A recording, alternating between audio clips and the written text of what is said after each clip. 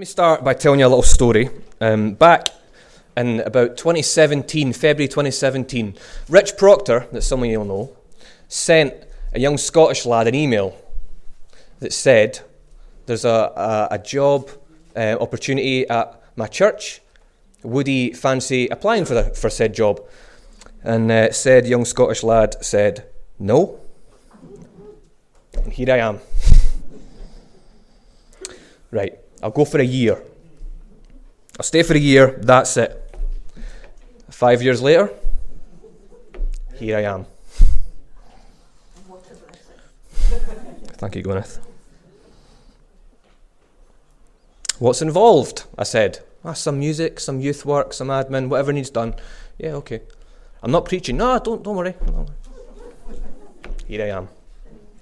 I wonder how many of you have planned great things for your life, for your family, for your career and whatnot. And the next thing you know, you found yourself in Rotherham. I'm being sarcastic. But we as humans have an obsession for trying to control and predict our future, don't we? What do I mean by that? Well, from reading our horoscopes or star signs in the paper, trying to see what the next coming weeks is going to look like. It's always some weird romantic thing that I always read. Some people will pay to see psychics. Now, you might turn your nose up at some stuff like that, but it's not unlike us to think like that, is it? Albeit in small ways. You know, before you leave the house in the morning, we'll check the weather, won't we? And even then, it's not always correct. It's supposed to be raining today. Perfect example. Maybe you'll check the traffic before you go on a long drive. But don't all these things just work as evidence against us that we really just want a small picture of the future, to try and get a handle on it, to try and control it, to try and get ahead of it even? We try to cling to anything that might give us hints. But the reality is, we just don't know what our future is going to look like, do we? 10 years ago, who would have thought the world would look like the way it does now? And we've all got diaries of some sort. I can't function without a paper diary. And you might use your phone, you might use your calendar, you might have a really good memory. And to live in this modern world, we certainly need to plan ahead, don't we? A little window into my own heart. If anything, it really, really winds me up when people don't plan and let things slip. Oh, it annoys me. Even if I've got my whole week planned and on my task list goes perfect, I get so ratty when people don't meet my standards, right? Amen. But James writes into this, doesn't he? We've just read it. Now, coming off the back of what we've been looking at with Rob last week, James is writing to the readers to remind them that they should be a humble people. Humble in that they shouldn't be thinking more of themselves than they are. You're not God. But how gracious God is towards those who are humble. Chapter 4, verse 6, if you look back in your Bibles, it says, God opposes the proud but shows favour to the humble. Verse 10, humble yourselves before the Lord, and he will lift you up. Now we're going to spend our time, as Ian just read, from verses 13 through 17 this afternoon. If you've got a Bible, or if you've got your James journals, make sure you've got one of them open in front of you. It's good that you can check that everything I'm saying is actually in that book. Let's just read the passage again, we've got time. James chapter 4, verse 13. James says, now listen, you who say, today or tomorrow we'll go to this city or that city, spend a year there, carry on business, and make money. Why, you do not even know what will happen tomorrow. What is your life? You're a mist that appears for a little while and then vanishes. Instead, you ought to say, if it is the Lord's will, we will live and do this or that. As it is, you boast in your arrogant schemes. All such boasting is evil. If anyone then knows the good they ought to do and doesn't do it, it's sin for them.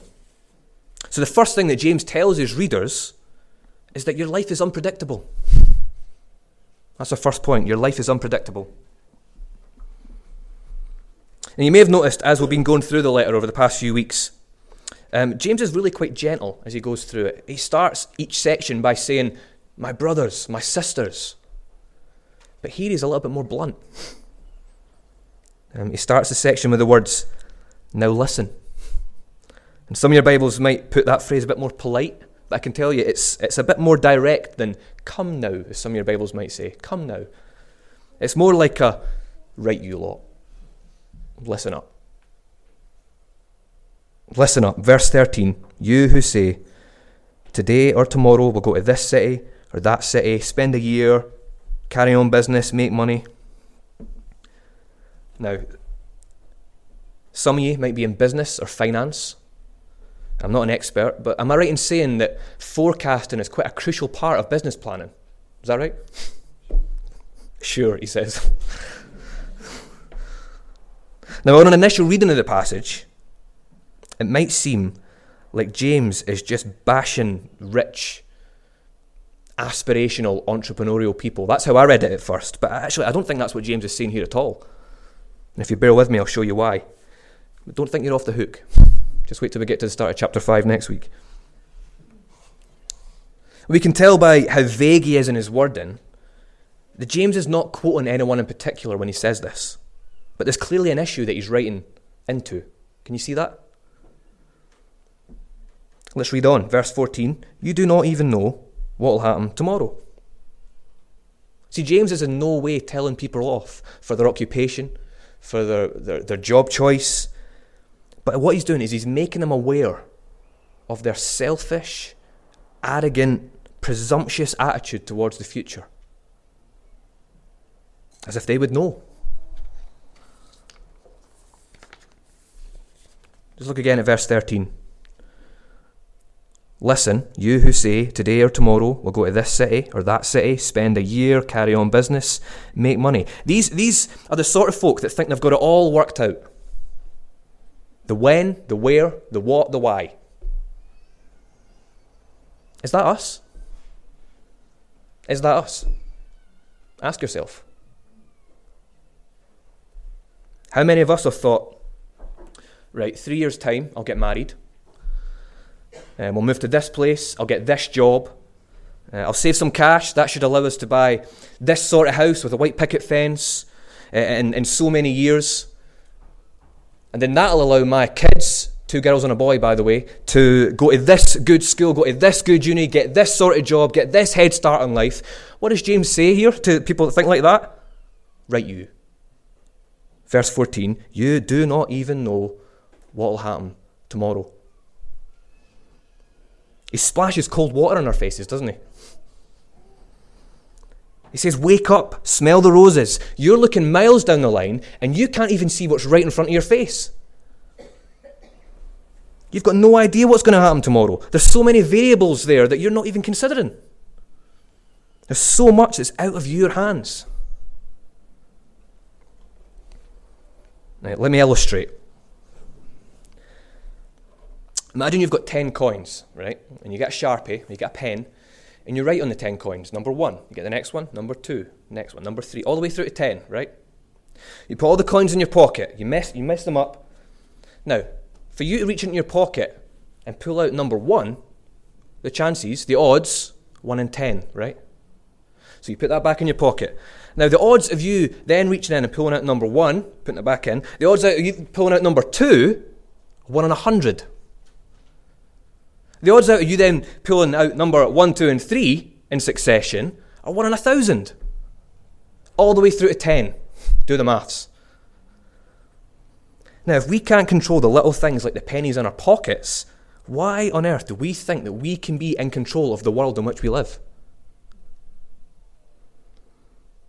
The weather, the traffic, the political landscape, wars, dare I say it, pandemics, people's actions, people's emotions, our own emotions, all so unpredictable.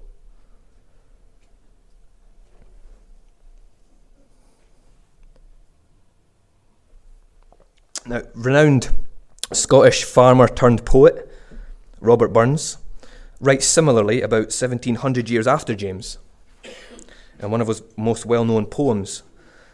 I'm going to read a stanza for you. Hopefully I won't have to translate it.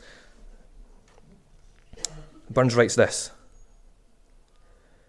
"In proven foresight may be vain, the best laid schemes of mice and men gang after gley,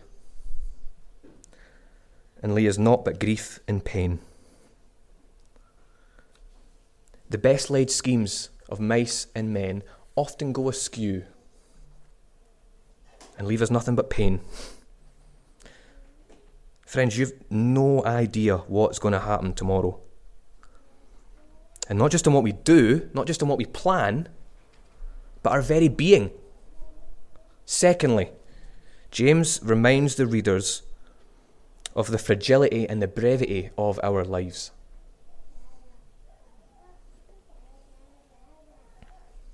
Now, when you're a child,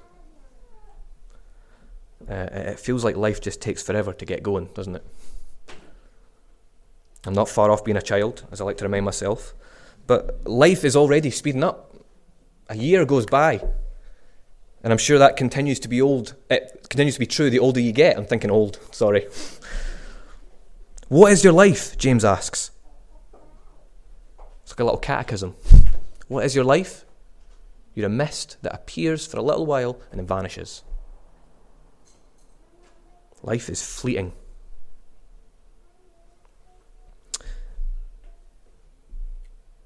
Have you ever tried to draw a picture with a sparkler? You try and write your name with a sparkler. It's beautiful, and then it's gone. Or you try and write a little love note for someone on the glass or the window. You breathe on it, and by the time you draw a little love heart, it's gone.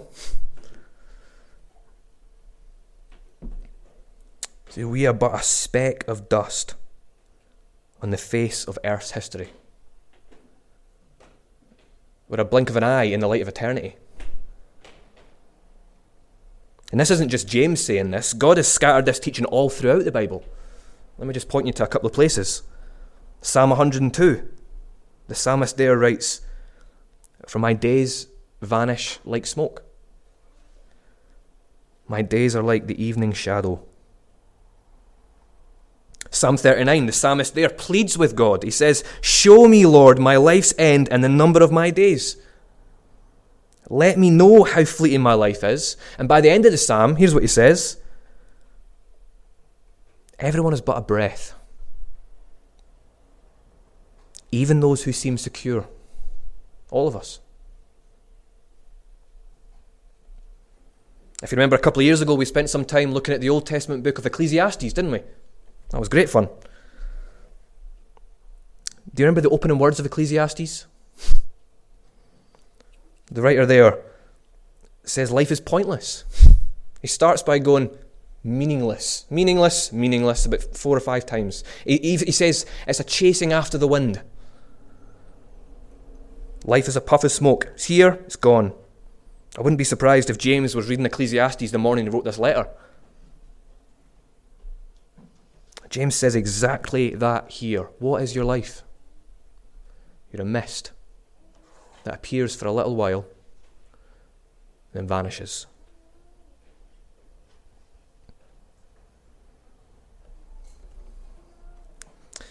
I wonder if anyone knows the name of their great-grandparents. We've got 8 sets of them. Or if you know one of the 16 sets of great-great-grandparents you have. You carry their blood in your veins. You might even carry one of their surnames. Do you know their first names? Most people don't. Sadly, that implies your own great-great-grandchildren may not even remember your name. Life is fleeting.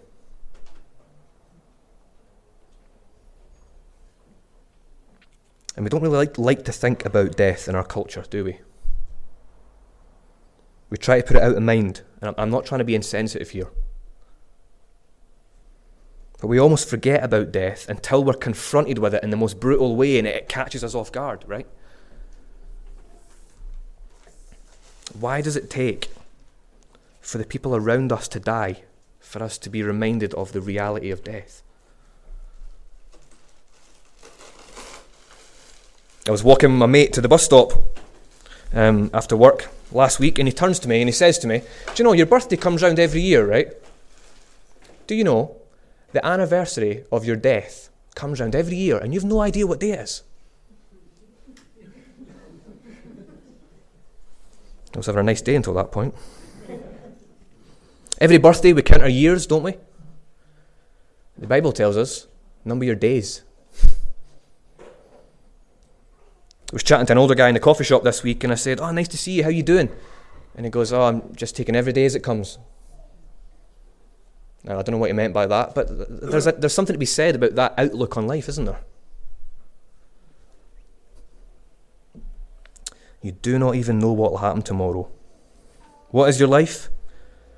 You're a mist that appears for a little while and then vanishes. Just to summarise, James is reminding the readers, that's us as well, you can't control your life, you can't foresee your death, you know neither the direction nor the duration of your life. Your life is unpredictable, your life is fleeting. Thirdly, but your life is in God's hands.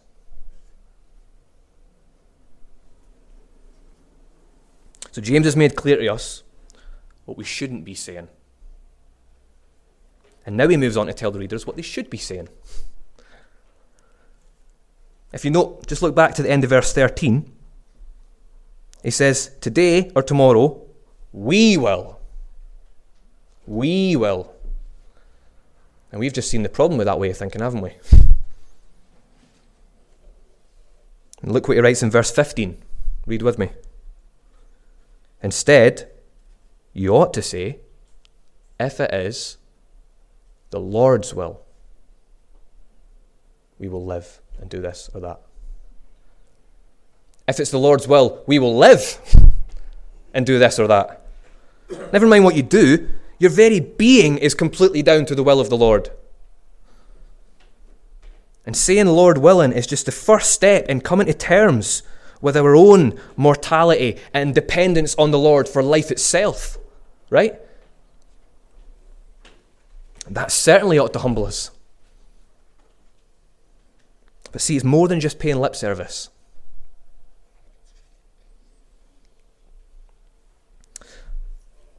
And I hope this doesn't make you feel self-conscious around me, if I tell you this.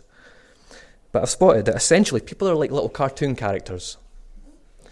We've all got our little outfits, and we've all got our little sayings and catchphrases that we often use, right? Now, I told you about when I first came to REC. Here's something else that happened when I first came to REC. I used to really, really struggle to listen to sermons. Maybe that's some of you. Maybe that's some of the young people. And so to help me through, I started to play a little game with myself. And it was called Ian Jones Bingo. And what I did was I noted all the little punchy phrases that Ian would often say in conversations and in sermons, and I would sit there in the sermon, and it would make me listen, and I would check them all off. Bingo. It's helpful, I'd recommend. I remember when I was young, my cousin and I going to our granny's house, and we'd ask, Granny, can we stay over tonight? And we'd just hope for her to go, we'll see. And if she said that, we'd leave the room, and we'd go, yes, because we knew that we'll see, even if it didn't mean yes now, inevitably meant yes later on in the evening. But see, I don't think James is just saying to use the word Lord willing as a little catchphrase, and it certainly doesn't always mean yes. It's more than saying weather permitting. It's more than saying touch wood, ojalá, Spanish, inshallah, Arabic. Honestly, it's more than just saying God willing. It's more than just writing DV, Deo Volente, in your emails. You don't see that about much anymore. See, it's not a little incantation. It's not a little formula to help you get what you want or to save your skin and to make you sound more humble. And we certainly shouldn't just be saying it through gritted teeth either. Yeah, I'll do that, Lord willing.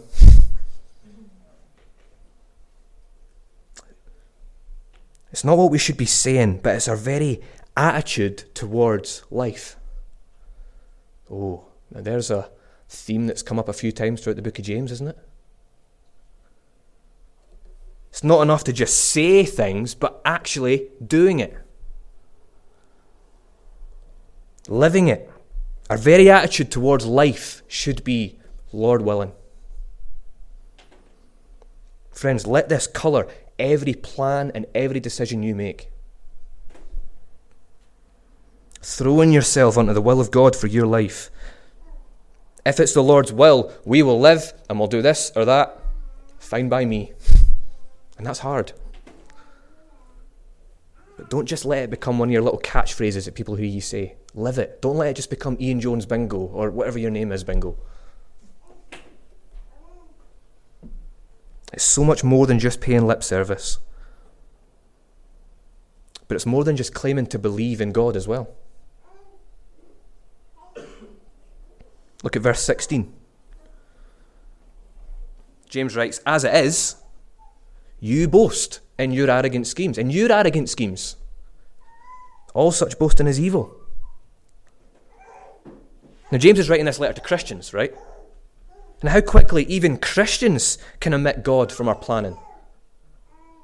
How quickly we can forget the one who gave us life, who sustains our life. And when it all comes down to what we've done, or what we're going to do, I'll decide, God, what's right.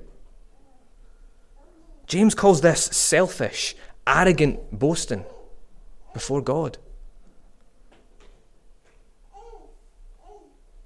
We think we know it all. We think we've got it all under control. The world revolves around me. How quickly we can become atheistic in the way that we live and plan our lives. This is the very heart of the problem with humans. This is the very root of the problem that the Bible calls sin.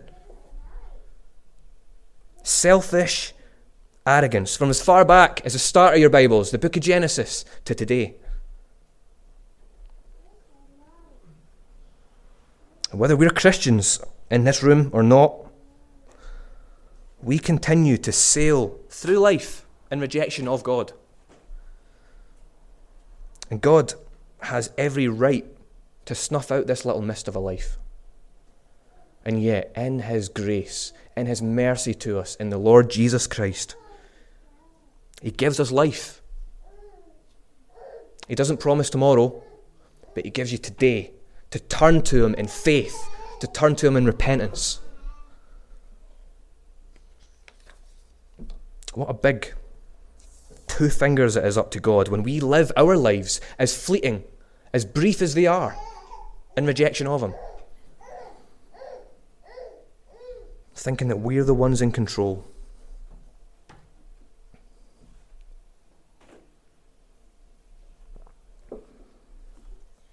And Jesus himself modelled submission to the will of his Father in heaven.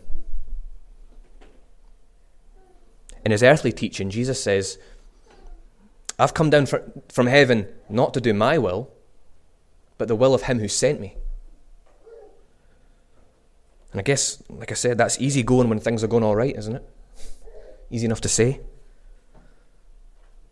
And before he was crucified, on the night he was arrested, knowing full well what the pain that he would endure the next day, where was he? Was he running off? Was he starting a rebellion? No. He was on his knees, praying to his Father in heaven. Praying, not my will, not mine, but yours.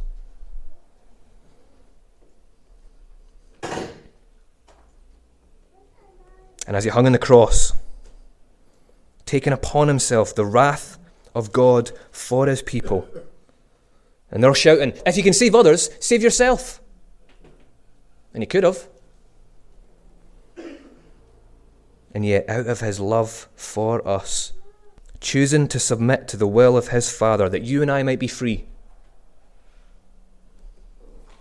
Now, if you're here and you profess to be a Christian, like the people that James is writing to, if you've responded to the message of the gospel, that Jesus died to make you right with God, if you profess to trust in the God who made you, the God who sustains you, the God who saved you, then live like it.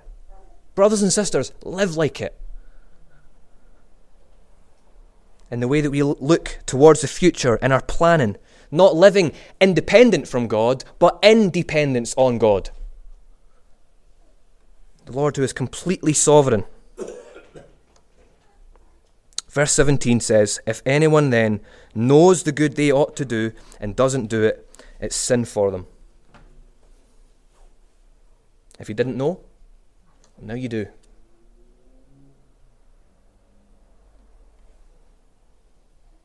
And if you're not a Christian, and you say you believe in a God, who is that God? Is it the God who is completely sovereign? Is it the God who is in control? Or are you still holding on because you think that that God is lacking in something, and you think you can be the one that can take control of it? In the words of the old poem Invictus, I am the master of my fate. I am the captain of my soul. This applies to you too. What does it say? If anyone knows the good they ought to do. If you came here and you didn't, now you know.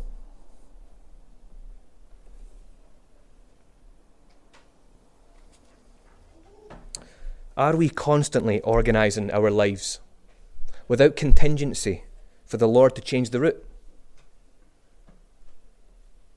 Do we get horribly frustrated, like me, when things don't go our way? Christian, rest in the fact that you are not in control, but there is one who is. You do not even know what will happen tomorrow, but we can trust the one that does. The one who knows everything. There is nothing that is out of his hands. The Bible tells us that God works for the good of those who love him. How liberating that should be for us. He's a safe pair of hands. This passage that we've just read should both deeply humble us. Your life is a puff of smoke. But oh, how it should encourage us too. See, as fleeting as our lives are, as insignificant as we are, as insignificant as you may feel, especially in the narrative of the world and its history, how much more meaningful it should be to us that God would even concern himself with us. Amen?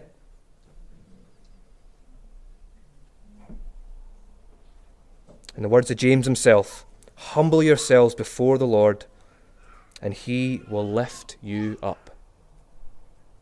Church, let's pray that we would be a people that are marked not by our selfish arrogance, but by our humility. Let's do that now. Let's pray.